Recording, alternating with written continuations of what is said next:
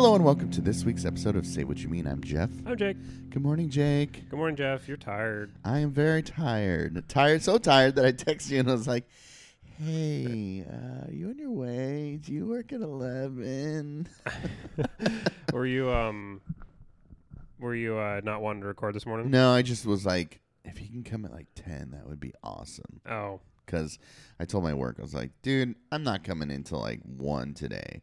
Oh, okay. Yeah, because I freaking, I've been working till like 11 or 12 at night, so with 11, 12-hour days, and Oh my God. I'm just exhausted. Yeah, that is brutal. I'm sorry. I would have come over It's later. all good. But I was already running around this morning. Yeah, way too early running errands. Yeah, I had to go and get my oil changed. Tell me you get a deal, because why else would you go to the dealership? I do. I get it for free. Oh, perfect. So, okay. yeah, that's why I go there. Yeah, that's absolutely. It seems like it's a long drive to go all the way over to 122nd and Halsey, which from where gosh. I'm at, that's like almost a half-hour drive, but it's free, so I will do that. Yeah. And it was easy because I could just jump back on 205 and then come right here. That's true. So You went to 122nd in Halsey? mm-hmm. That's my parents live on that street. Really? Right there. I think you've told me that. Yeah. Yeah, you told me about that story where you got decked by a. Was that you or your brother that got hit by the mailbox? Oh, that was on 122nd in like Division and Powell. Oh, okay. That's where I grew up, is on Division and Powell. But now she lives right there. Mm. Do you see all those homeless people right there? Yeah. Whoa, dude. They're all over Portland. It's man. crazy. I was talking about this with someone the other day. It's crazy how you don't see that over here. Mm-hmm. Why? I think different ordinances. That's what I'm thinking. Yeah.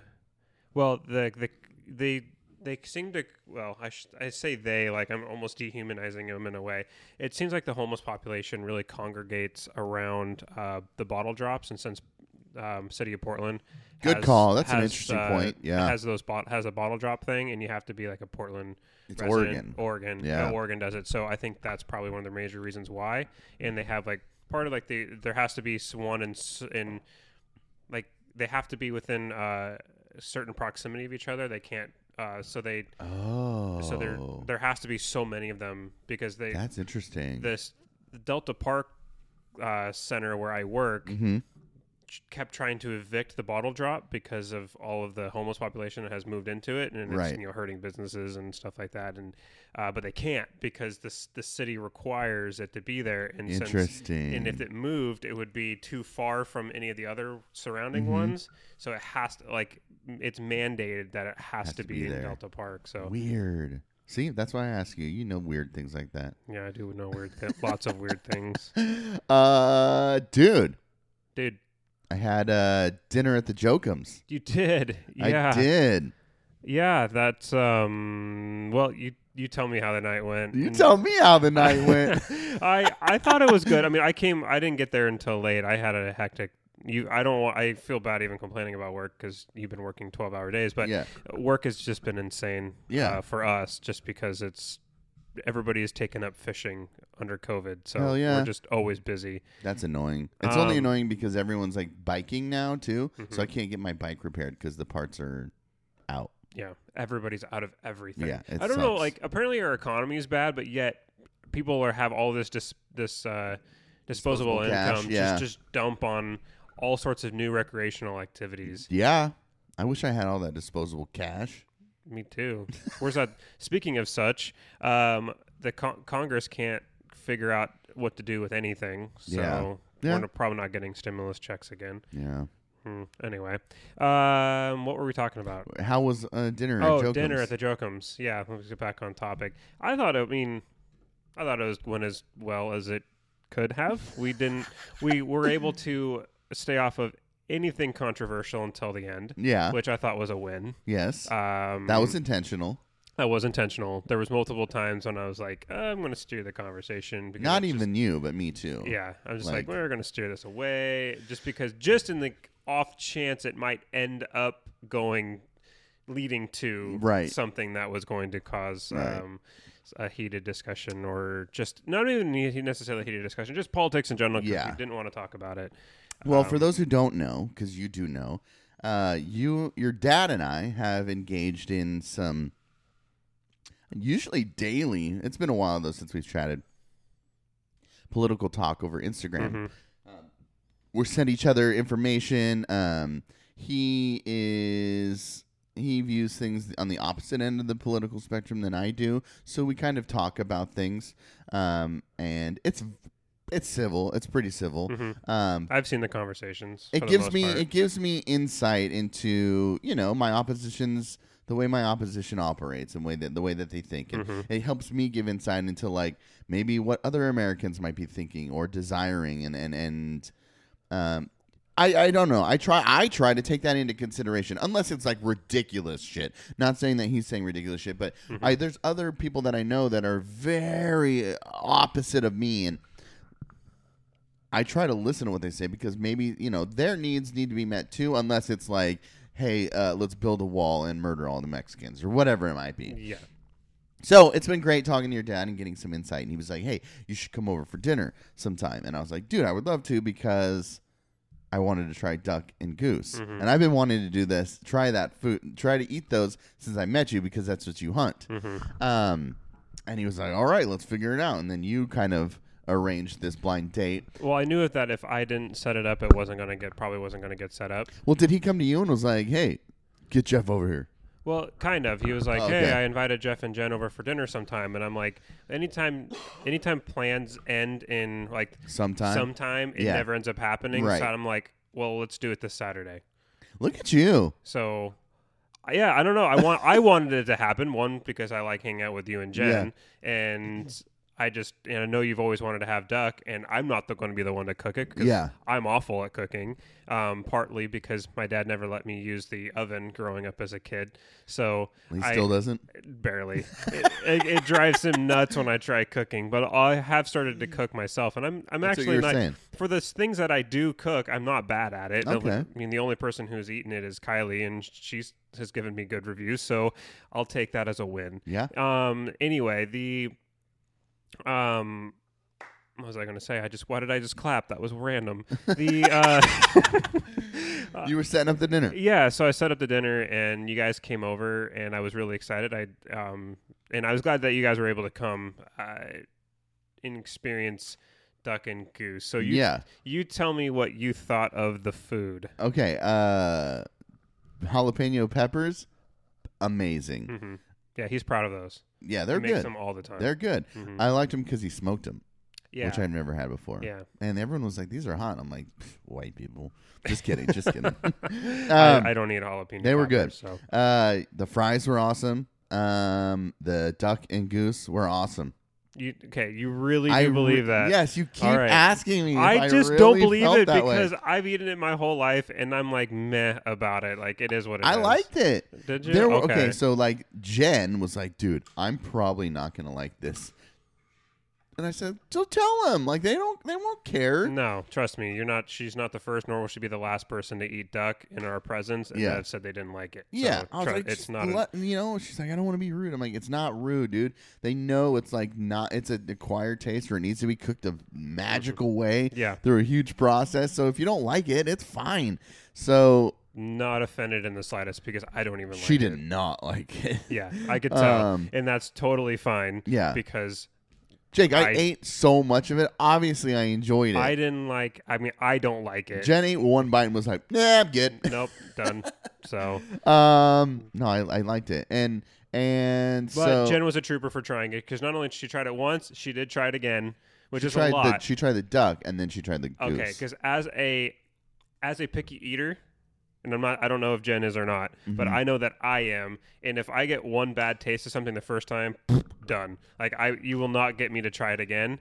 And the fact that she was able to, in the same sitting, basically eat the same thing for the second time, like that's a baller move. Yeah. So yeah, I give her credit for that. She didn't used to be like that. We've worked her towards Adventure Bites. Okay. So, I'm not sure if he wanted me to come over to talk politics or just to come over and visit. Either way, I wasn't going to talk about politics. And thank you. Yeah, because it's a chance for me. I've been around your parents before. They went to the KXRW thing. We kind of ate dinner together there. Yeah. There wasn't too much talking. I'm kind of quiet in those settings anyways. Dude, Jen and your dad were best friends. Yeah. which is great because they're talking it up and chatting it up.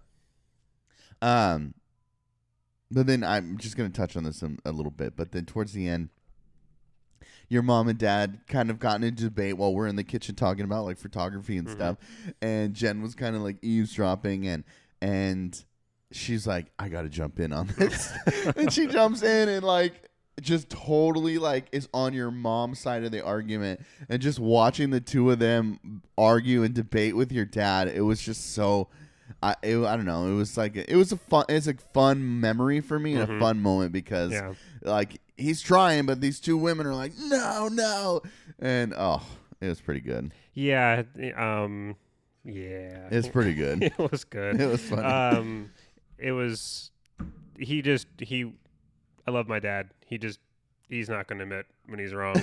So well, and then they look at us and they look at me, and Jen's like, well, what do you think? And I'm like, because we're talking about gender roles and stuff, and I'm like, well, I think that you women make a great point, but have you considered the burden we bear of running the world?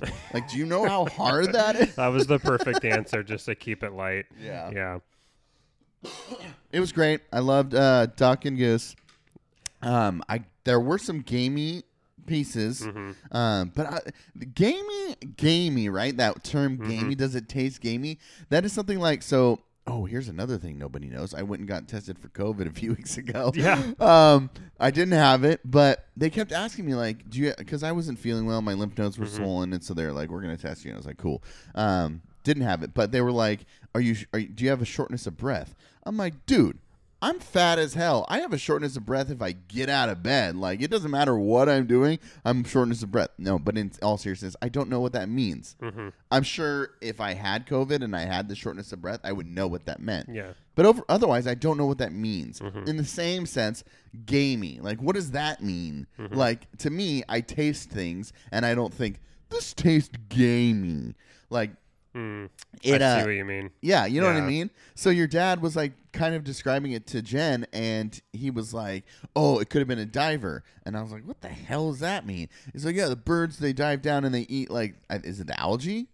No, they generally eat small fish or clams, like freshwater clams. Opposed to what? Opposed to aquatic plants. Oh, okay. Weird. So there's three different ducks are split into three categories in terms of how they primarily feed, and you have what they call puddler ducks, which are like surface feeders or like feed in small ponds, and that's those ones you'll see like their butts go up and they'll get grass seedlings off the bottom of shallow ponds and whatever. Right. Divers, their bodies will completely go under and they just go get fish or small that's invertebrates cool. and stuff like that. And then there's sea ducks, which kind of eat the same thing, but they just primarily live in the oceans and stuff like that.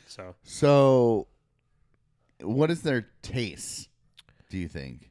Well, divers, because of what they eat, generally will taste more gamey, which is like, how do you describe that? It's kind of like I don't even know. I do. I know how. Okay, all right, you describe it. So you said gamey, right? And I was like, I don't know. I'm just sitting here quiet, like, I don't know what the hell these people are talking about. Gamey. What does that even mean? But then I ate a piece. What do geese eat? Is it the same range? No, geese will mostly feed. They feed primarily geese will if they're on the water, they'll eat kind of like what puddle ducks will do. They'll eat the surface plants like millet, milfoil, stuff like that. But then if they generally primarily feed in fields, in dry fields. Yes. So they're eating grass shoots, or like this time of year, like the big golf course geese are feeding on freshly harvested wheat and corn. Huh. And then if you're shooting them this time of year, they're really, really good. Like the birds, like I'll be hunting next month in September. They're eating out of freshly harvested cornfields, and you could take the breast meat from those birds and not even season it, put it right on and cook it like that, and it's going to taste good. What? Yeah, like that's the best stuff to eat. Oh, interesting. See, I'm trying to have some of that too. Yeah. Anyways, so when I ate a piece and I was like, is this gamey? Like in my head, it tasted almost like I said sushi. Like there was like raw. A fish taste. Yes. Yeah. Okay. Yeah. That's weird. Because it's got like the texture of like a, I don't know, like a steak or like an elk or something, but it tastes like fish. Yeah. A little bit. Like a little hint of like sea. Yeah. I don't know. Maybe that's like, gamey. I don't know. It's kind of muddy. Yeah. Okay. Yeah. Gamey taste it's unique. It's a unique taste, and if you've tasted it, you know what it is. If you haven't, then you just don't. So I kind of like that Russian roulette. Is that offensive? I don't think so. I don't know. Who knows anymore? But of like getting a piece and being like, all right, is this gonna be gamey? No, okay, this is not gamey. Is this gonna be gamey? Oh, that's a little gamey. Is this gonna be gamey? Oh, that's gamey. Because there was one piece that I ate, and I was like, I hope I don't get another piece that tastes like that. Yeah. It's yeah. It can be hit or miss. Yeah. Yeah. Anyways, it was fun. It was cool seeing their new house. And Jen and your dad hit it off because she works for the government and he works with the government with the work he does, and so they were kind of talking about similar people that they know and stuff, and it was funny. It was awesome. It was a good time. Good. I'm glad you guys. Dinner at the Jokums. If you have ever have the opportunity, do it. Dinner at the Jacobs. The Jacobs. Yeah. My dad's a good barbecuer. He is. He takes a lot of pride in that. He has his whole barbecue station set up in the. He's got everything there, dude. Man, he is set. He just finished up his shed, so he's got a lot going on. He's got a he shed. He does have his he shed. Yeah. This is kind of my he shed, but it's my he garage. I like the setup. Working on it, a little bit at a time. You got to get some more stuff up. I got some shelves I got to put up, and then put some other things up. And skateboarding posters. And I think that Kylie has that exact same bookshelf. Oh, I'm sure. Actually, I'm pretty positive. That's IKEA? Yeah. Yeah. Yeah, hell yeah, represent. Hey, you did a live with Donna Sinclair the other day. I did do that. And you did awesome. Really? Podcast over. See you guys next week. I have to validate everything I say to Jake. Did you like the goose? Yeah, I did. Really? Hey, Jake, you did awesome. Really? I know. Sorry. And you know who you're talking to. I say what I mean. I know. I need to stop doing that. It's just I'm my own worst critic. Yeah, but we are Team Jake here. Yeah, which makes me think that you're biased. No, what did I say about it? You said I crushed it? And what did I say? How so? I can't remember. You were honest and transparent. I gave you 2 qualifiers that were very true, which must mean that I'm, although biased, clearly judging it. Dude, if you were like saying like ridiculous things, I'd be like, what are you talking about, dude? You don't feel or think that way. Would I not? Yeah, you probably. Yeah, I would. You would. I definitely would. You would. Or I would say it on the game chat, like with everybody else, and be like, "Hey, you should have heard Jake the other day. He was saying all this stuff. He didn't even mean it." That's how I would tell you. Yeah. Or you would wait until the podcast and call me out right here. That's true. Yeah, I would do that. Yeah. So all right. So I had a lot of fun. You're going to be on. When's your date? Never. Never. I don't know. Why? Dude, after watching you and Matt, there's no way I can go on. Stop. I'm dead serious. I genuinely feel that way. Okay. Well. And she's probably listening like, oh gosh, okay. Like I want to say get over it, but like that's not something you like say to somebody like because get over it. No, you can say that. Dude, you guys like no, because I'm not going to say get over it because that's like saying like you feel this way and it's valid, but I want to like just okay, but Jen said this, you're so well spoken and you are. And Matt like was so well spoken. And I get on there and I'm like a grunt, dude. I'm just like, yeah. Like I don't know. I don't know what you're talking about. I've seen you do presentations, and you're not like that I stutter through those. You do a podcast every single day. Yeah, but I'm not well spoken every single day. Yeah, every single day. Every day. Every week. Once a week, you get on here, and you are very well spoken. I'm the one that stutters all the time. It's like, no, the moments that you think I'm well spoken, I'm certain. Like there was a moment during the To the Republic, you're like, man, you made a really good point where I was like, oh wow, I don't know what point you're talking about, but in those moments I'm pretty sure I just kind of black out and then I wake up and then you're talking, and then I don't even remember the point I made. Oh, okay.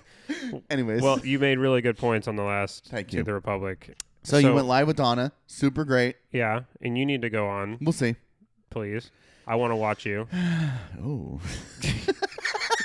No, I just you have a lot of important things to say, especially you're all three of us, you, Matt, and I. Yeah. All have very, very, very important things to say, and how like our past experiences influence our political thinking. And I think that's such a perfect platform for you to be able to share like your story and your experiences and your viewpoints. Do you want one critique? What?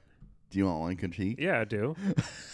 Yeah, I do. It's not a critique. I don't make eye contact. What? With who? With the camera? Well, I'm always looking. I watched back, and I'm like, I look down a lot. Did you have notes? Yeah, but they're actually over here. Oh, I thought they were. We'll see. I thought the notes were down below you. See, it's not a critique. It just made me laugh. Your question. Mm-hmm. I just was like, you fucking softball. I had a bunch of other questions, but it was a great question. Mm-hmm. You teed that up. But I knew Donna was gonna like that question. Well, and it gives her the space to answer it. Exactly. Like, and that's what I wanted to do. I'm like, it's just like, well, Donna, what? I didn't want to put her on the spot because I didn't get a chance to send that to her and be like, well, Donna, what kind of gun policy would you advocate for? And I'm like, I'm not going to do that. Right. So I like Donna. That's what I was hoping for. I was never going to do that. So I had other questions, but I was like, I just felt I would like in the moment, and we were kind of heading towards the end, and I'm like, I just want to end this. Like, I want to make sure this ends on a positive note, and Donna does so much volunteer work and is involved in so many different organizations, and I really wanted her opinion on that one, because I think I prefaced the question by saying this is more of a question for people viewing, but also myself. Like, I wanted, like, that's advice that I wanted. So it was awesome. I was incredibly honored to have done it and be able to get on there. And I'm glad it came across well. Mm-hmm. I prepared, but I made sure I didn't over prepare. Like, I had like a kind of a skeleton. Kind of had a skeleton outline, and it was awesome. Yeah, Donna sent me the questions ahead of time the night before, so I had a chance to kind of look them over. But yeah, no, and I know Donna listens to us, so thank you, Donna, for letting me come on. I know I thanked you a bunch already, but I'm going to pull a Jeff thanking me for helping him move, and I'm just going to continue to thank you because for sure. It really was a great experience. Check out Elect Donna Sinclair on Facebook. Like her page, support her, or just find out more about her. Even if you can't vote for her, just introduce yourself to new political ideas or maybe different political ideas. Follow her page. She's done a lot of these lives, discussions with Donna. She did one with Jake, our friend Matt, and she continues to do it with people throughout the community and different other public figures. So check it out. It's awesome. It's fun. One thing you mentioned during it that I wanted to bring up is, and I'm glad you brought it up, but just the compassion that Donna has for not only her students, but for other people.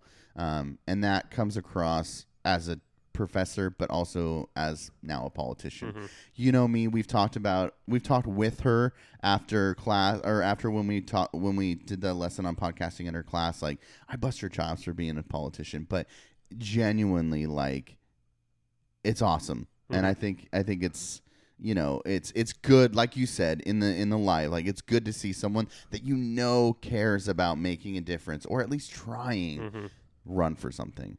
And without a doubt, we know that she cares and has shown us in ways that will have forever affected our educational career. So shout out Donna Sinclair. Thank you. She's amazing. I'm praying that she wins, because we need people like her in politics, and we may be able to sit down and have because it wasn't a debate about gun policy. No, it was like she gave me the space and the platform to be able to talk about it, and then ask me questions about my own opinion, which meant a lot to me, because that was really awesome for someone of her stature to want to know my opinion. it feels so amazing. But her and I could probably sit down, and if we were actually going to have like a legit like kind of debate about it, I'm sure we would probably not agree on a lot, right? In the sphere of guns. But the fact that she let me, speak my opinion and just ask me questions was just she cares. Yeah, she cares, and we need people. And regardless of differences, we need people like her in politics. Yeah. So agreed. Speaking of, Washington's primary turnout highest since 1964. Really? Yep. Washington saw its highest primary turnout in more than 5 decades, with 55% of the state's 4.6 million voters returning ballots for last week's election. Wow, 55% in a primary. Yeah, setting the stage for a potential record-breaking turnout in November. Well, yeah. That's interesting, because if you look at some of the results, it's not just this blue wave. There is a lot of there's a lot of I don't know. There's a big swell of right supporters. Too. So especially with the Lauren Culp winning essentially the Republican nomination. Yeah. For governor. Yeah. Now he'll probably lose to Inslee. He's going to get smashed. He's going to get smashed by Inslee. Thank God. Because Culp, that guy has no governmental experience. His only claim to fame is that he said as a sheriff, he wasn't going to enforce I-1639, which, as we've discussed on this program, means nothing. Yeah. There was nothing for him to enforce anyway. Right. So the man's a fraud. Dude, we should, like I said that, I think I said that before on that episode, like, we should just claim like we're not going to do things that don't need to be claimed. If he can do it and have that be his claim to fame, maybe we can get our podcast more listeners if we just claim dumb things like that. Sure. Whatever, man. I guess like you don't lose credibility anymore by claiming false shit. So, not at all. Yeah. So that guy, I wish that we could collectively, both sides, say, you know what? This failed experiment of electing people who have no government or political experience or knowledge, that was a failed experiment, and we should probably not try it again. Yeah. Because I am so tired of people getting elected who just have no understanding of the basic structure in civics. Yep. And function. Yep. Of how our government's supposed to work. Yeah. Oh, dude. Guy, Trump supporter I got into a discussion with the other day was like, I was asking, I don't know when Oregon, does Oregon have primaries like Washington? So I was asking if when there was, and blah, blah, blah, and he didn't know. But I was like, oh, well, Washington just had theirs, and I can't remember, because I was saying, he was talking about looking at property in Washington State, and I'm like, hell yeah, greatest state in the union, come on over. He's like, yeah, right, you guys have a stupid-ass governor, too. And I was like, can you give me 2 policies that you disagree with on Inslee? He's like, what? I was like, just give me 2. 1, I'll take 1 if you got one. No. Do you think he's doing a good job? I'm like, look, dude, the pandemic literally started in Washington, and as the executive of the state, to now address a pandemic that started here in the United States, as far as the United States goes, I think he did a pretty fair job. I mean, for someone who's just trying to adjust and change with new scientific information, I mean, while at the same time getting attacked by the president. Yeah. I'm like, not only just not that's also what I said. Just not even getting help from let alone not even getting help from the federal government. That's what I told him. I was like, attacked by called out by name by the president of the United States. Yeah, I was like, not only I said, but and having the federal government saying, "Hey, you're on your own." And the state going, "Okay, fine, screw you," and be like, "No, but we own you." It's like so him managing all of that. I'd say he's done a pretty fair job. It was a thankless position. Yeah. And he's done as good of a job as I think we could have hoped that he could have done. Yeah. And that's what I said. Yeah. And he just checked out of the conversation immediately. Really? It's just like, well, dude, come on. Like, it's frustrating. Sorry. Anyways, to get back to this. Well, I voted for Inslee in the primary, if anybody cares. Yeah, me too. Yeah. He's going to smash. And regardless of, not regardless, but I mean, just like, consider things. Consider the weight of 2020 so far and governing through that. But then someone was like, well, would you not say the same about Donald Trump? I'm like, dude, the same guy. I go, dude, he said it would just disappear in March. It'll just magically disappear. Once the weather gets warmer, it'll go away. It'll just go away. And yesterday was a record high for deaths. Yeah. And I just go, you telling me that's something he should have said? Just trapping these dudes is so funny sometimes. Anyways, Republican Secretary of State Kim Wyman says that she's expecting the same numbers for November, saying that counties should be prepared for a potential turnout of up to 90%. Wow. Yeah. Well. And I've always said this, and I have to stick by it. You know, you just mentioned that there is no blue wave. Okay. No, well, I'm not saying there isn't a blue wave. Well, there isn't like this massive like tidal wave of blue just shifting everything. Well, or blue voters. I think there is a huge increase in blue voters, but it's not so overwhelming, right? Because of the relative rise of red voters, right?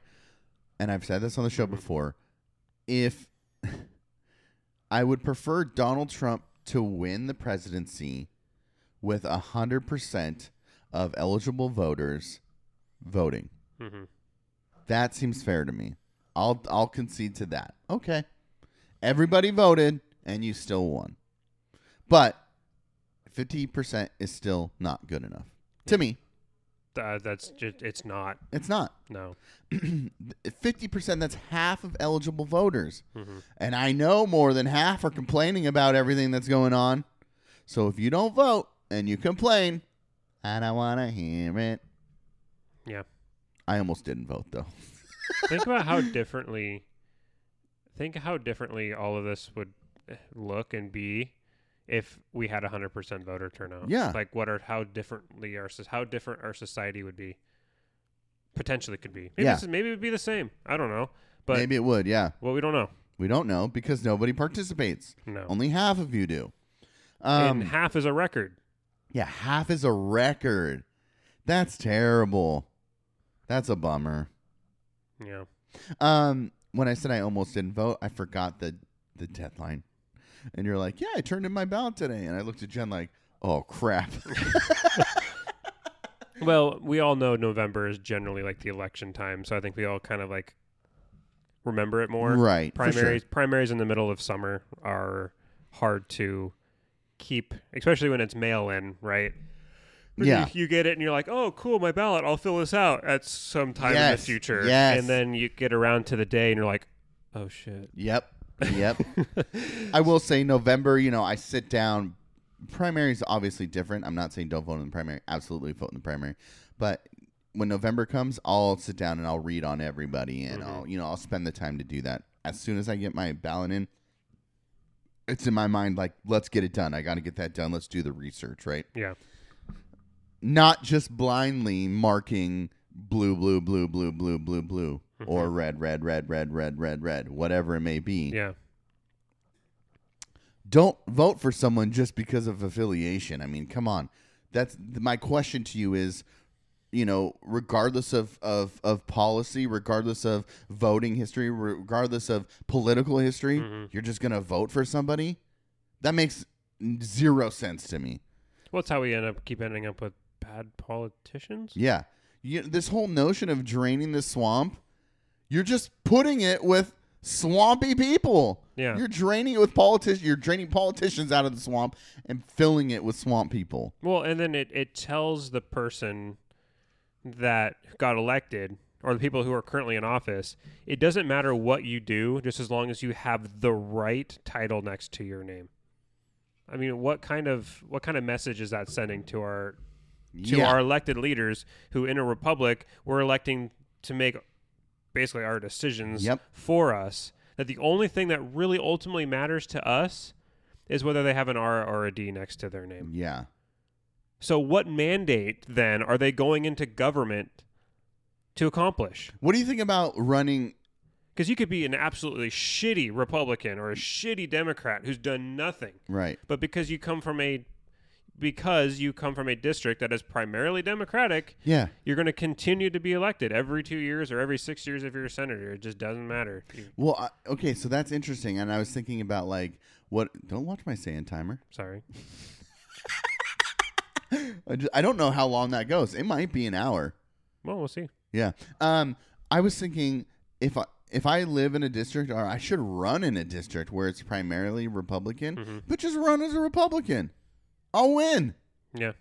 I'll win. And then when it comes to time to me doing actual policy, and the thing is, like you and I could construct 100%. such a great Republican message too. Yes. Yeah, I know. I know. And then when I get in there, just do what I think is best for my constituents. And, like, I'll listen to them. Great. But you know what I mean? Like, I could co-opt their messaging and their agenda so easily. Maybe we should delete this so if we actually ever intend to do it, people can't come back. Never deleting it. Never deleting it.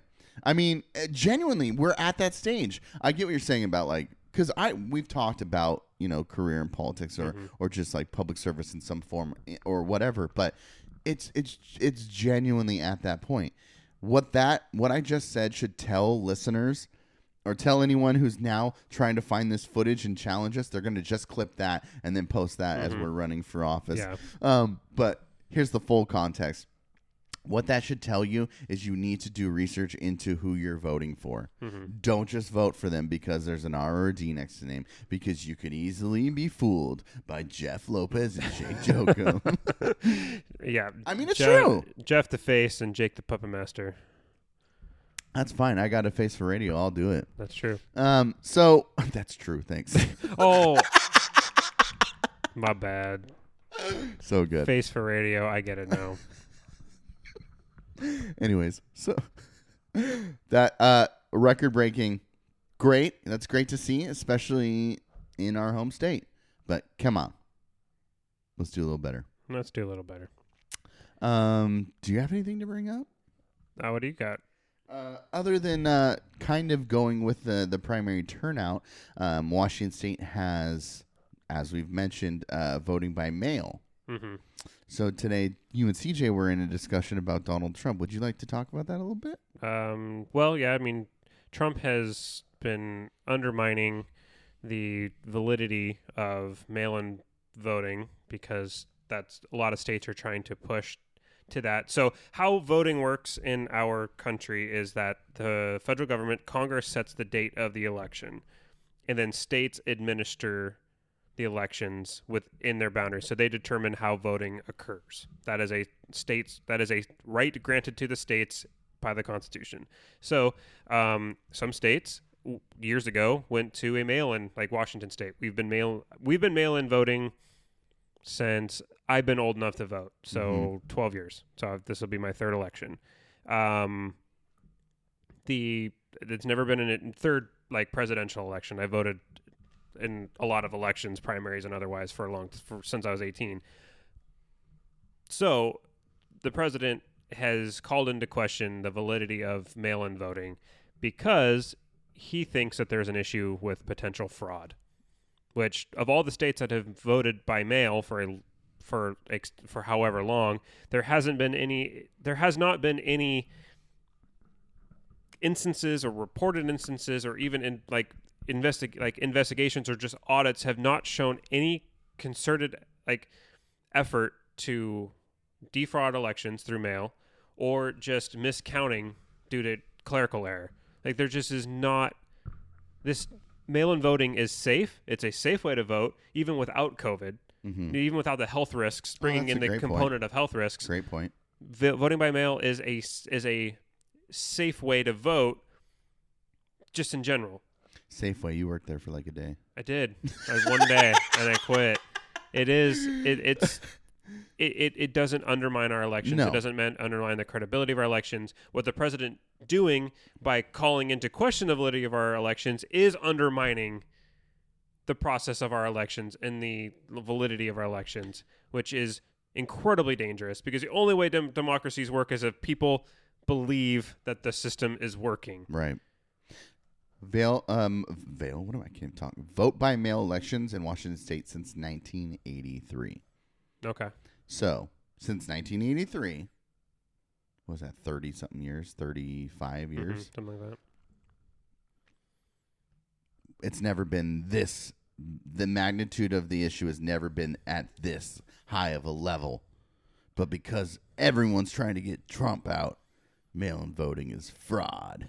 Yeah. Well, so he says it's going to create for the most corrupt election in our history if we allow people to vote. How can you make statements like that? Well, he makes statements all the time. But then Florida, because Florida is just a cesspool of COVID-19 cases, said that they are looking at vote by mail. The president supports it in Florida because they have a Republican governor, and they have proven that they have this institutions and the process in place to make sure that mail-in voting would be fair. The next day says that the efforts of Nevada to switch to mail-in voting aren't valid and would lead to corruption. Nevada has a Democratic governor. Are you kidding me? Nope. That's exactly what he did. There's tweets talking about supporting it in Florida, saying it's going to be suing. Not only saying it through a tweet, sued the governor of Nevada. The federal government sued the state of Nevada to stop them from instituting vote by mail processes.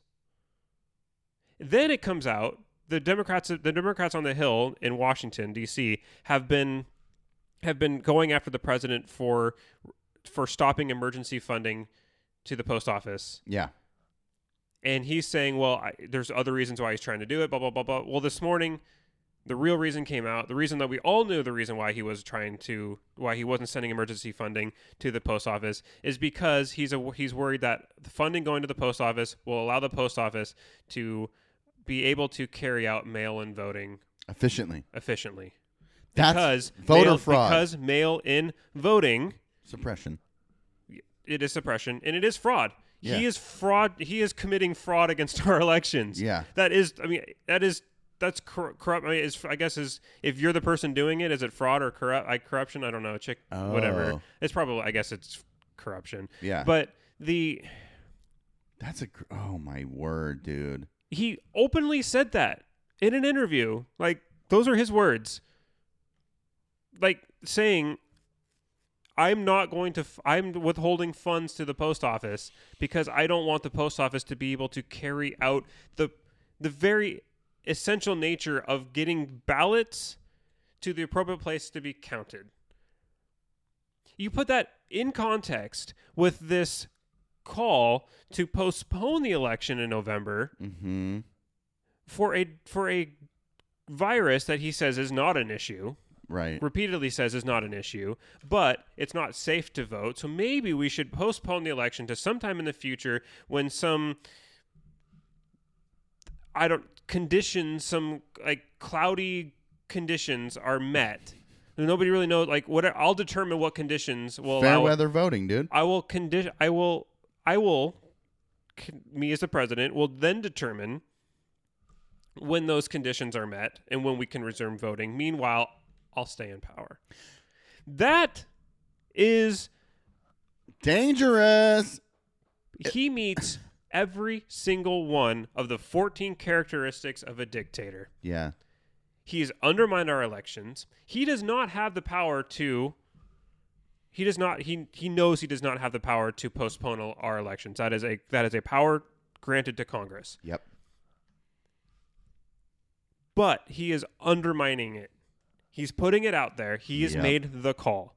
There is no way you can continue to support this president and support the Constitution of the United States, because he is calling into question the very legitimacy of what gives our democracy its life. Yeah. Yeah. The man needs to go. Yeah. That is dangerous, dude. That is scary. And you know what's so funny? I'm thinking the whole time you're talking about this, like, the quick and easy argument to any Trump supporter that I have is about if none of them that I know has mentioned the postponing of the election, right? Mm-hmm. Oh, we should postpone it because I think that deep down some of them think it's a ridiculous idea, right?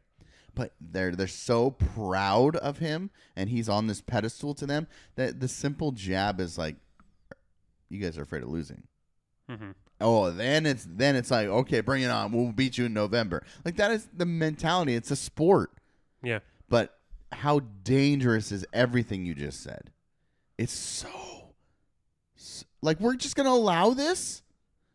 I mean, he's not doing anything wrong, right? But, I mean, traditionally, legally, not traditionally, legally. I just read tradition. Legally, but you cause that doubt, and then what if people start jumping on board of that and saying, this is illegitimate, we need to change this? I had a scary moment yesterday. Yeah. So 5:30.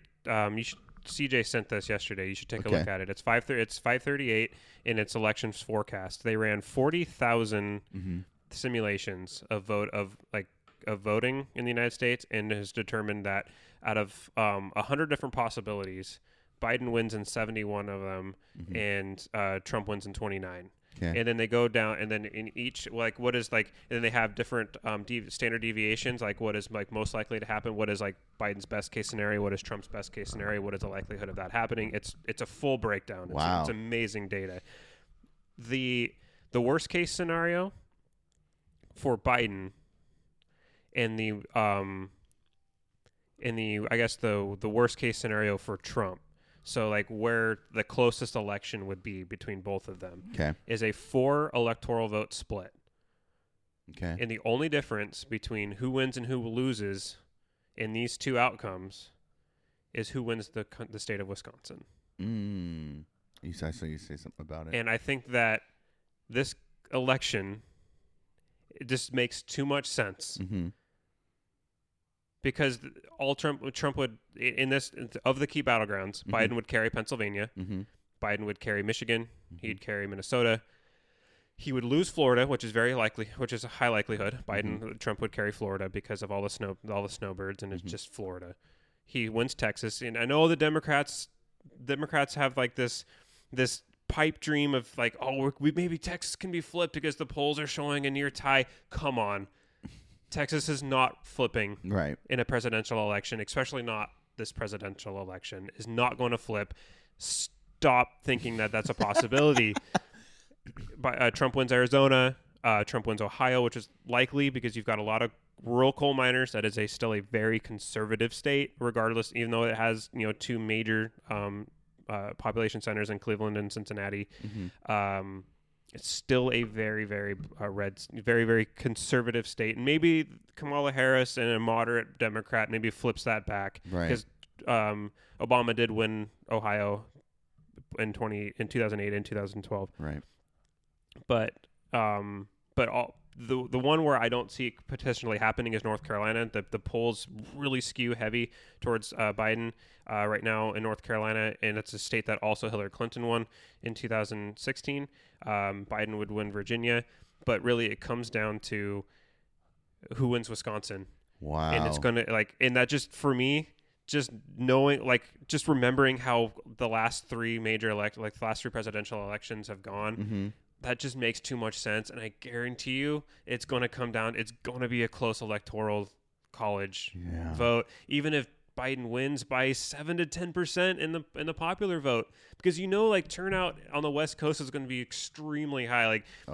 He'll probably win 70% of the vote in California, if not more, and that's going to be a massive boost to the popular vote numbers. Yeah. But there's still it doesn't matter what the margin of victory that he wins in California. He just has to win it by one vote, and he gets all 55 electoral points. Yeah. It's the same thing in Wisconsin.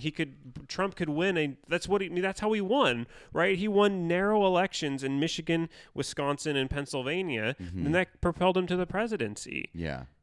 You're going to tell me that I guarantee you it's going to come down to Wisconsin, and it's going to be a razor-thin margin, 4 to 5. I think it's 4 electoral vote split. Yeah. Either way, and you're going to tell me that he's going to accept that if he loses Wisconsin and loses the election? Or are you going to tell me through all of this setup that he's done that not only he, but all of the lower court people he's put in place, this whole system, this whole basically he's shifted our institutions to insulate himself. Yeah. And has spread through his through media has spread this reality. It's created this constructed reality of people who live in rural areas that don't generally leave and then live on the internet in their own little bubbles. Mm-hmm. This reality is reality to them. That's their world. You're going to tell me that they're going to accept the results of that election? No, I knew that. I think regardless, they're not going to. No, but worst case scenario is that. Yeah. And all of this undermining of our elections, all of this is going to work to serve him. Yeah. That's terrifying. How do we come back? The larger question to me then is, how do we reintegrate normalcy? Our normalcy, but how do we reintegrate people who believe in this QAnon conspiracy, mm-hmm. that truly believe that there is this deep state? Yeah. How do we form a government with those people who are like, our government is legitimate, our government is illegitimate? Yeah. How do you form a functioning government when you have representatives who are now winning elections in primarily Republican districts throughout the South who are peddling these conspiracy theories? Right. There's going to be a QAnon conspiracy advocate who's going to win a congressional seat in South Carolina. She just won the primary, and she's going to win in November because a Democrat hasn't been elected there ever. Yeah.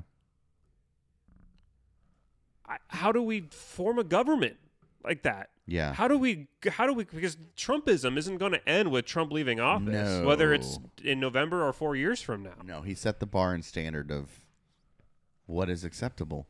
Yeah. I don't know. I am more scared today than I have been at any point. I remember in 2016, we were in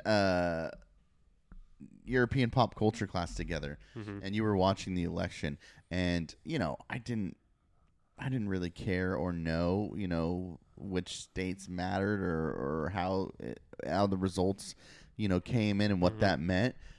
But I'm sitting next to Jake Jokum, who knows all of it, and you're just like, at one point you're sitting there and you go, he's gonna win, and I just looked at you and I go, what? And you're like, he's going to win, and I'm like, shut up. And you're like, no, I'm serious. He's going to win. And I was like, oh, God. Like, I remember that moment so vividly because I wasn't watching. I was trying to pay attention in class, and you're watching the updates of everything. And for you to say so early he was going to win, I knew he was going to win. Mm-hmm. Watch the state of Virginia. Yeah. Why? That's going to be the bellwether. Yeah. That's going to be the indicator. The state of Virginia will tell us early how this election is going to go. If Biden wins an overwhelming election, wins Virginia overwhelmingly, mm-hmm. he will win it'll be an easy win for him mm-hmm. throughout the country. If it's close in Virginia, whether it's a marginal victory or not, mm-hmm. if it's close, Trump will probably win. Watch Virginia. Yikes! Because that's the state I was watching in 2016 when I made that. I know exactly what you're talking about. Yeah, I was watching Virginia. Oh, Jesus, dude! Well, Kamala Harris got nominated as the vice president. She did, and I think that's a good pick. You do? Yeah. Okay. Why? I think it's a good pick because she's a known commodity. I think she's not going to. In any way give you she's obviously not a Sarah Palin-esque unknown where mm-hmm. Anytime there's an announcement, whether it's like, or unless it's like a milk toast person like Tim Kaine, that was Hillary Clinton's running mate, nobody even knew who he was, nobody cared to know who Tim Kaine was. Right. Kamala Harris has a lot of cachet herself. Yeah. But she's a known commodity in the sense that there's not going to be anything that's going to come out that people don't already know about her. Right. So you're not going to get her in front of a Barbara Walters, and then Barbara Walters asks her a question about foreign policy, and Sarah Palin can't even find Syria on a map. Like, it's like you're not going to end up with that. Right. Obviously, that's an extreme case. But my broader point is that she can handle herself. One, in a debate with Mike Pence, an incumbent VP who knows his president's policies and can articulate a vision. Even if the president can't do it himself, he can articulate what the stated, like what the administration's stated policy goals are, right? At least at that point in time, he can articulate that, and I think she'll be able to stand up. And because she has a prosecutor's background, will be able to grill Pence in a way that I don't think anybody else that Biden was considering would be able to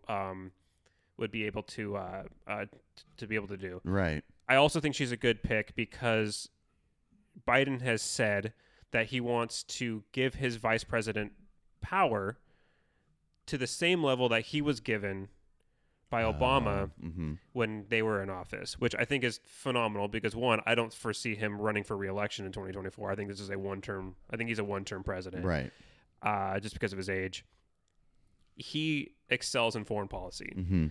I liked Susan Rice as a VP pick mostly because I'm a foreign policy wonk and I would love that super team.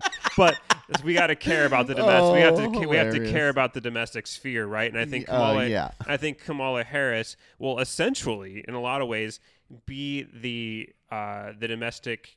She will be a huge influence in shaping domestic policy, which I think, if you look at her track record, I think that will translate very, very well, especially if Biden stays true, and I believe he will, because I think he wants to groom Kamala Harris, Senator Harris, for a potential presidential run in 2024 to carry on the Biden-Obama legacy, because I think that really she kind of comes from that same cloth, that kind of like middle-of-the-road Democrat, that very institutional Democrat. And I think I like the pick. I like the pick both ideologically and I like it as a strategy for the because there's not much. There's going to be things you can attack her on, but she's not. I've already noticed she's that. not an unknown. Yeah, and she's not an unpolished politician. Right. She knows how to play the game. Yeah, and I think she'll be an effective advocate for the Biden campaign. Yeah. So I was thinking about like just watching after the announcement, just watching Trump's Twitter and just watching his people, and look, for a bunch of other considerations. I don't know how much of a consideration Warren is, but he already has a nickname and a persona that he's created around her, right? And he does this with people, nicknames, like he's Sleepy Joe, right? Yeah. And then that's what he calls Joe Biden, but then he was calling it was something. What was it? It was like fraudulent Harris or something and I'm like, lame. Ooh, you guys are reaching. You guys are trying hard, right? It's just lame. Yeah. Like that's what you got. Look, as offensive as it is, calling Warren Pocahontas has stuck, and people refer to her as that. It's terrible. But like fraudulent Harris or whatever the term was, like, you're gonna have to try harder than that. Well, they can't even. Here's another reason why I think it was a solid pick. Is the administration can't even nail down how they want to attack her. Yes, exactly. I don't know if you've read this, but some of the people in the campaign, of the Trump campaign, phony Kamala. Well, they're calling her phony because she says she's like this liberal progressive, but really she's a shill for Wall Street. Right. Well, the other people in the campaign are calling her this like leftist socialist. Yes. Well, what is she? Yes. Absolutely. So they can't even pin her down. Right. Which gives the Biden camp a huge advantage. Yeah, I think so. That's the first thing I noticed is I'm like, well, what is it, guys? What are you doing? Usually you guys are quick and you're on it, and you can immediately put a slogan or a tagline with them to berate them. But you guys are struggling. They are struggling, but there's going to be two major things that she's going to have to answer for, and they both came on the primary stage. Yeah, because I don't know how much of the primaries you watch, but Biden and Senator Harris really went at it. Yeah, like they went at it a bunch, which I like. I like that he chose somebody who was willing to challenge him, right, and has different views than him. Yep. And then he's saying, I'm willing to listen to her and let her influence policy. Yeah. I love that. I can't tell you how refreshing that is to basically have this as an indicator that we're going to get back to governance as it was meant to be. Right. By surrounding not just having a competent person as president, but having a bunch of competent people in specific policy roles influencing the policy that they are experts in their own right. I love it. Back to the point I was trying to make. Mm-hmm. What was I trying to make? I can't remember. Anyway, it's a good pick. I think Susan Rice will be Secretary of State. I don't know whether you're talking about her being phony. Oh, phony. Yeah. Right. Well, I remember it was the things she's going to have to answer for. Oh, yes. And that is one. She said that guns were like the first. Yeah. The guns are the first in one of the biggest single issue voter issues in our country. Yes. And I remember her standing, and I think we even talked about this. I remember her standing in the debate stage saying that she would, if she were elected president, this is in the primaries, she would sign an executive order forcing a buyback of all assault weapons in the United States. Basically telling people you have to give up your assault weapons. You'll get reimbursed for them, but I'm going to sign an executive order requiring them. Right. Biden then came back and said you can't, although I agree with like trying to limit the spread of these firearms, you cannot do that through executive order. It has to be done through Congress. Right. She came back at him and saying, Joe, you're just not thinking broadly enough. You're saying you can't, and I'm saying I can. And he's like, but you can't do it. Yeah. Okay, so she's going to have to answer for that. For sure. 2, she's going to have to answer for her differences of opinion on Medicare for all, because when she was still a candidate for president, she unveiled her Medicare for all plan, which would eliminate private insurance, and that was a huge thing when she unveiled it, because at the time she was kind of seen as a front runner for the Democratic nomination. That was big. Now she is the vice presidential candidate of the one guy on the debate stage that consistently said he is not for Medicare for all. Right. And so how do they jive? Right. On that. Yeah. And I think she's going to get grilled on that, saying, well, your president says this and you say this. Probably the campaign would instruct her to say, yes, I have my personal views, but the person I work for says this, and I'm going to do everything I can to advocate for the policy that the person whom I'm working for wants to see him carry out. It's an easy answer. Well, does it get bought by the general public? We'll see. I think you have a great point and hopefully we see this, but kind of propping up that idea that they do view things differently and they want to approach things differently, and there's beauty in that. Yeah, you know what I mean. I think if you ride that out, I think that's a good campaign.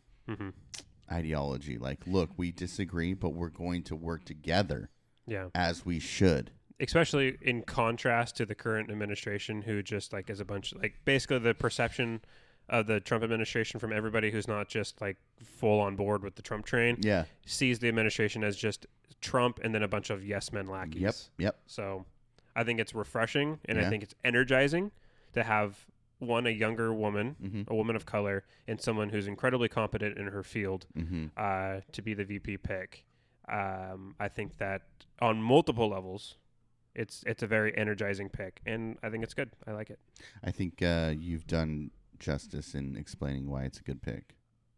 My point, it could have been a rubber chicken, and I would have still voted for Biden. I mean, ultimately, that's what I could. Yeah, I think all of us would have too. Yeah. But I do like that he put a lot of effort into this pick. I mean, he announced it midway through August, which is late. Yeah.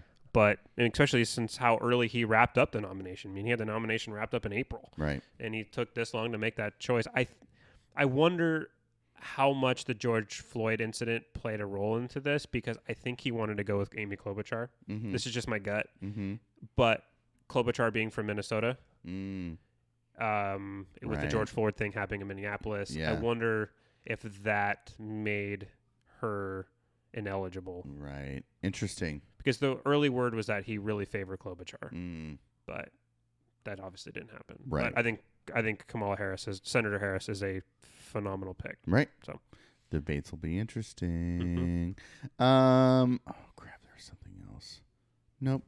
You have anything to talk about? I pretty much talked mostly about what I wanted to talk about, which was the elections and then Kamala Harris. I have counterculture if you wanted to talk about Hell that. Yeah, you have counterculture. You told me even you're like, I have the greatest thing you have to hear it and blah blah blah, and you wanted to tell me at dinner. That's why I was leading. I was like, you better have remembered. That's why I remember. I remember counterculture. I just didn't know if you wanted to stay on the politics topic or not. Okay, one more thing. Okay. Have you seen everybody? And I say that vaguely and generally, but everybody on Facebook talking about pedophiles and sex trafficking. It's dominated. Dude, it's so stupid. It's so stupid. But that's what QAnon is pushing. Yes. Yeah. I know. Yeah. I know. That there's like this like massive child trafficking sex ring amongst all these powerful people around the world. Yes. And they're the same people, the same deep state that's controlling all of us. Yeah. That's the conspiracy. It's a distraction. It's a huge distraction.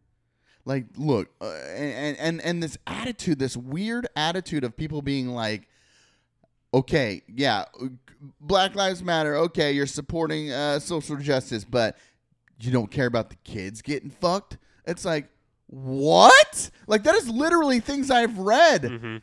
From people I know on Facebook. I'm like, what are you talking about? You can care about Black Lives Matter. You can care about the presidential election. You can also care. That's what your Instagram post was in regards to. Yes. Yeah. Okay. You can also care about trafficking and pedophiles. Just because, oh, dude, it's weird. It's weird. And I see this. And I see all these people posting this, and I'm like, dude, you guys are getting duped. Hello, you're getting duped. You'll love this. Wake up, you're getting duped. But then I have to consider, wake up. Wait, what am I falling for? Am I just part of the game by now being annoyed by them posting about sex trafficking? No, because I think it's annoying because it would be You would be falling into the game if this was just a fringe group, right? That was just, had one storyline and we made it a huge thing. But this is becoming everywhere. It's everywhere, and I hate the fact that QAnon did not start as trying to uncover. Jake, you got to clarify what QAnon means because I don't know if many people do. Okay. I don't even know what it is because QAnon is a far-right conspiracy theory detailing a supposed secret plot by an alleged deep state against the president Donald Trump and his supporters. Yeah, and there's supposedly somebody inside the government named, he goes by Q, and he's releasing all of this information out into the public, exposing the truth. Right. And so people follow this guy's word. And QAnon did not start as a exposer of pedophilia. Yeah. They did not. This was not their message. This is something they've adopted recently, and it's disgusting because they're trying to add a moral equivalency or a moral high ground to their. And so this is how they can quash dissent. I support the end of pedophilia, therefore it's okay that I believe in these conspiracy theories. So it goes over the top of, because what's more important than Black Lives Matter? Keeping kids from sex trafficking. Yeah. What is more noble cause? So QAnon has this moral standard of being this champion of the kids. Right. Who's going to question? It basically gives them a moral shield. Yeah. That's why this is so disgusting. Yeah. Fuck QAnon. Yeah. This whole thing is disgusting. I mean, but you see that in history of politics and just anyone of power. Anytime somebody mentions it's for the kids, everyone's like, hell yeah, okay, yeah, I'm on board. It's for the kids, yeah. It's the same thing. Nobody is not for the kids. Yeah. Everybody wants to protect children. Everyone cares about children. Unless you want to send them back to school because you're tired of them being in your house and you want free daycare. Or put them in fucking cages on the border because their skin is different than yours. But their parents, that's their parents' fault. Oh, okay. It's their parents' fault. Same fucking thing. You guys don't give a shit about children. At the end of the day, no. They give a shit about children as long as they're useful tools. Yes. Yeah. Then that's disgusting. Mm-hmm. If you give a shit about children, say something about the ones in cages. Yeah. I mean, literally, how sex trafficking and putting them in cages like animals. I mean, they're both disgusting, and you're just going to champion for one? Mm-hmm. So you don't care about kids, like you said. Yeah. Only when it... Well, they care about trafficking, apparently, when it's tied to a plot to take down the president. But where were you guys talking about this pedophilia ring 10 years ago? Yeah. Jeffrey Epstein's been around for how long? Yeah, exactly. If this has been some deep state conspiracy thing that's been going on for how long, where were you guys? Where has this been? Right. You don't think the FBI, under how many different administrations, would have tried to uncover that? Nope, they must be involved. And try to end it? They're all involved except for President Donald Trump. Yep. He's the only one who's out there fighting it.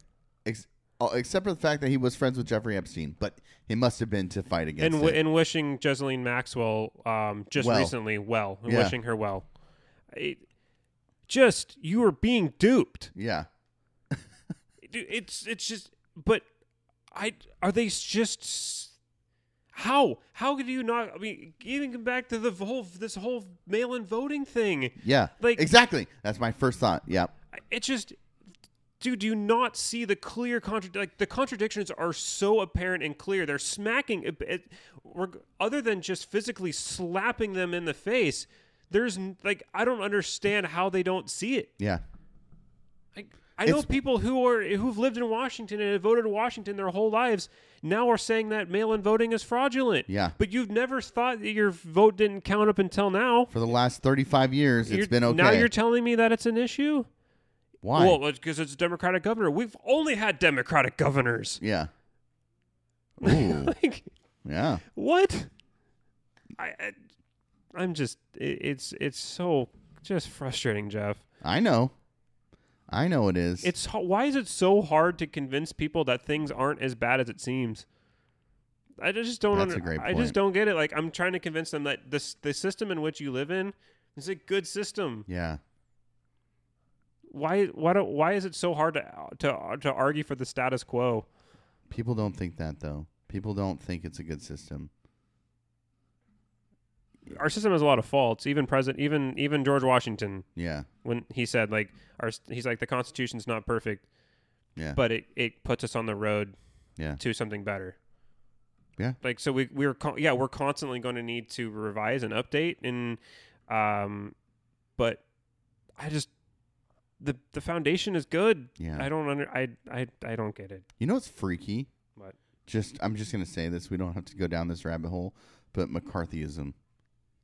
That was a thing. Yeah, it was. Dude, the committee, what was that, of Un-American, what was it? I can't remember what the exact my word word, was, though. I mean, but you have people who were in Congress. Michelle Bachmann, who was a U.S. Congresswoman from Minnesota, was advocating for an American test that all elected officials must take to prove that you're American. House Un-American Activities Committee. That was a thing. Holy shit, that was a thing. So when I think about where we are, and I think about McCarthyism, and I think about the House Un-American Activities and those hearings, I'm like,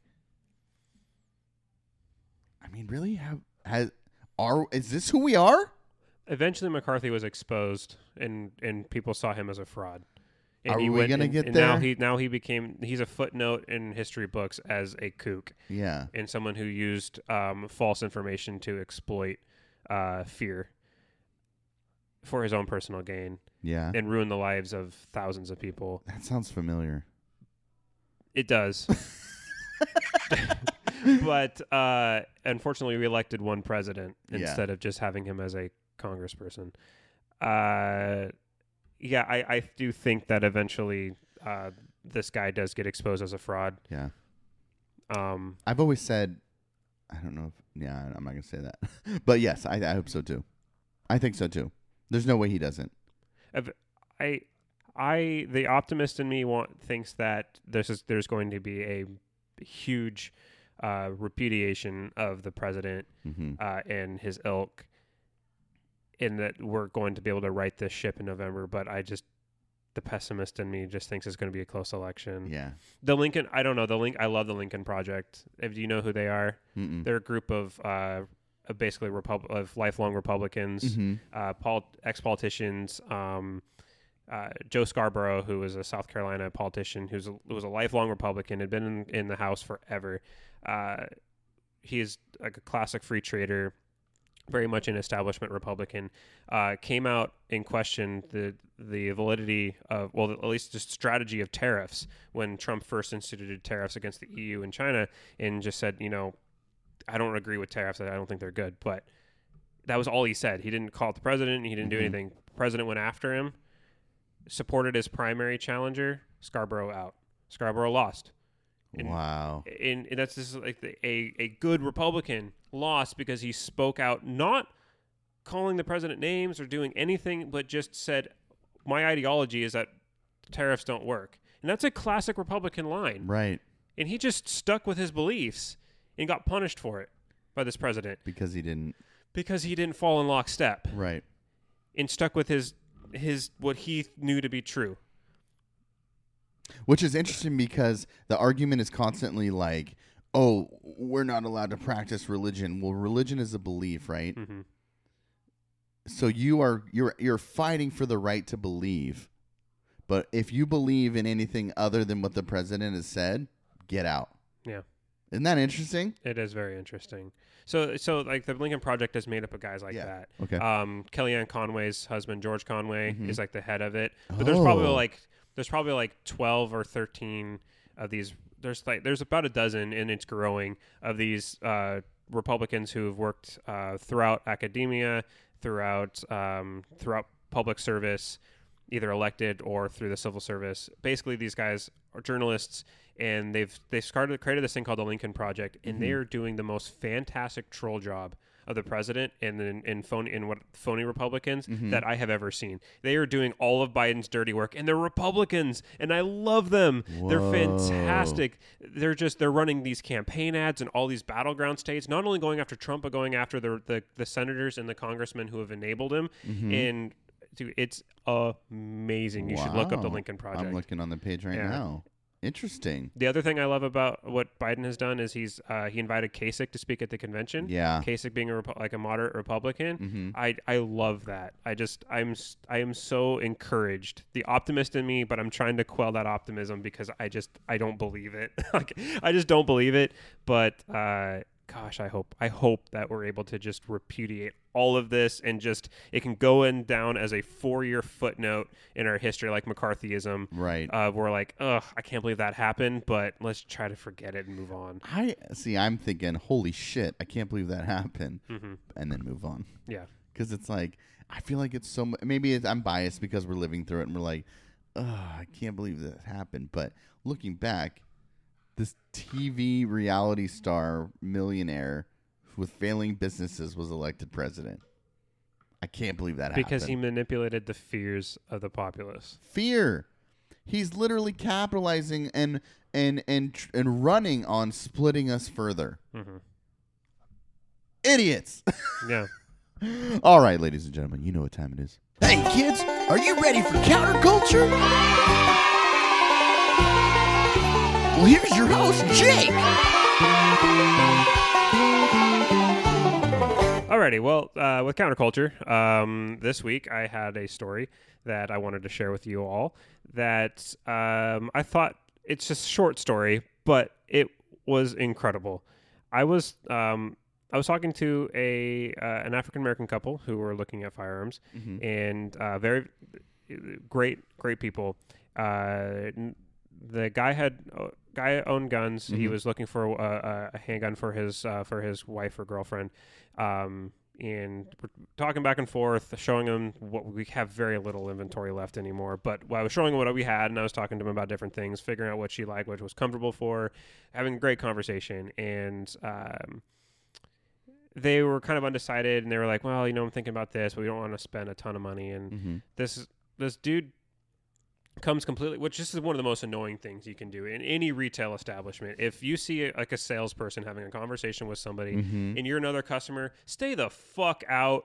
Yeah. That's weird that people do that. Don't come in because there's so much fake bravado. They and know just better. Macho-ness and just honestly just gross ego and masculinity around guns because everybody thinks that what works for them, because I'm a man, is going to work for everybody. Yeah.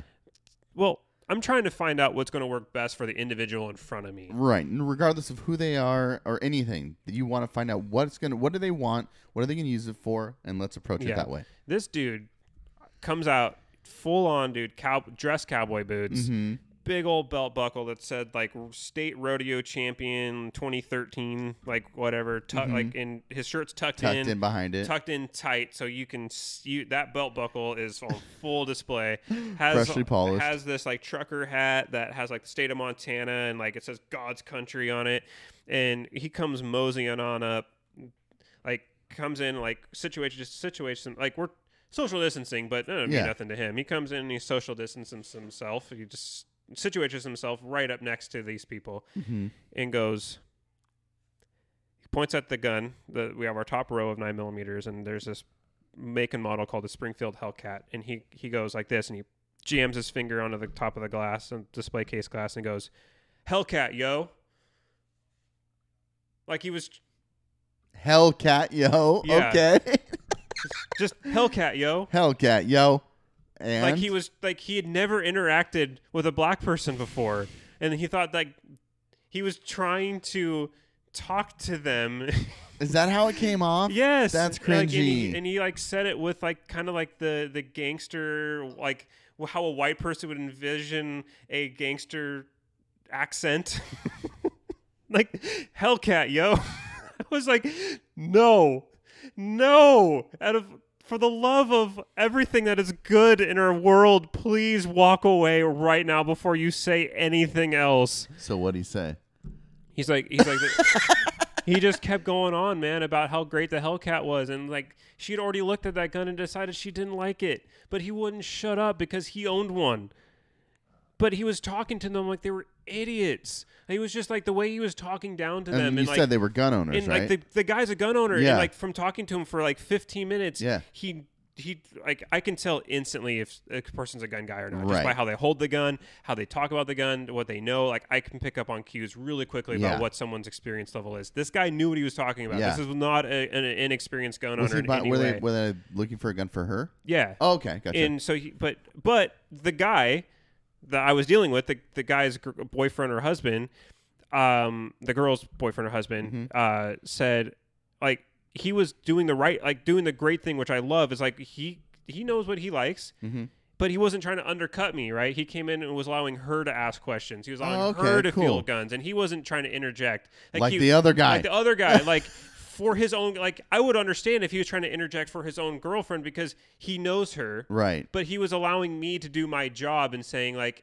and maybe if he needed to say something or whatever, like he was there to offer support or offer advice. Right. At the time, but he was doing the right thing. Right. When it arose, this guy just coming in like, let me move over, let me explain, let me mansplain, and then also like I'm a white I don't even know, maybe there wasn't any racial connotation, maybe he was just trying to be helpful. I don't know, but shut the fuck up. Yeah. And Hellcat, yo. You know that's the name of this episode, right? Yeah, I figured. I'm like, this is not happening right now. Hellcat, yo. And like, I want to walk away, but I can't because I was helping these people.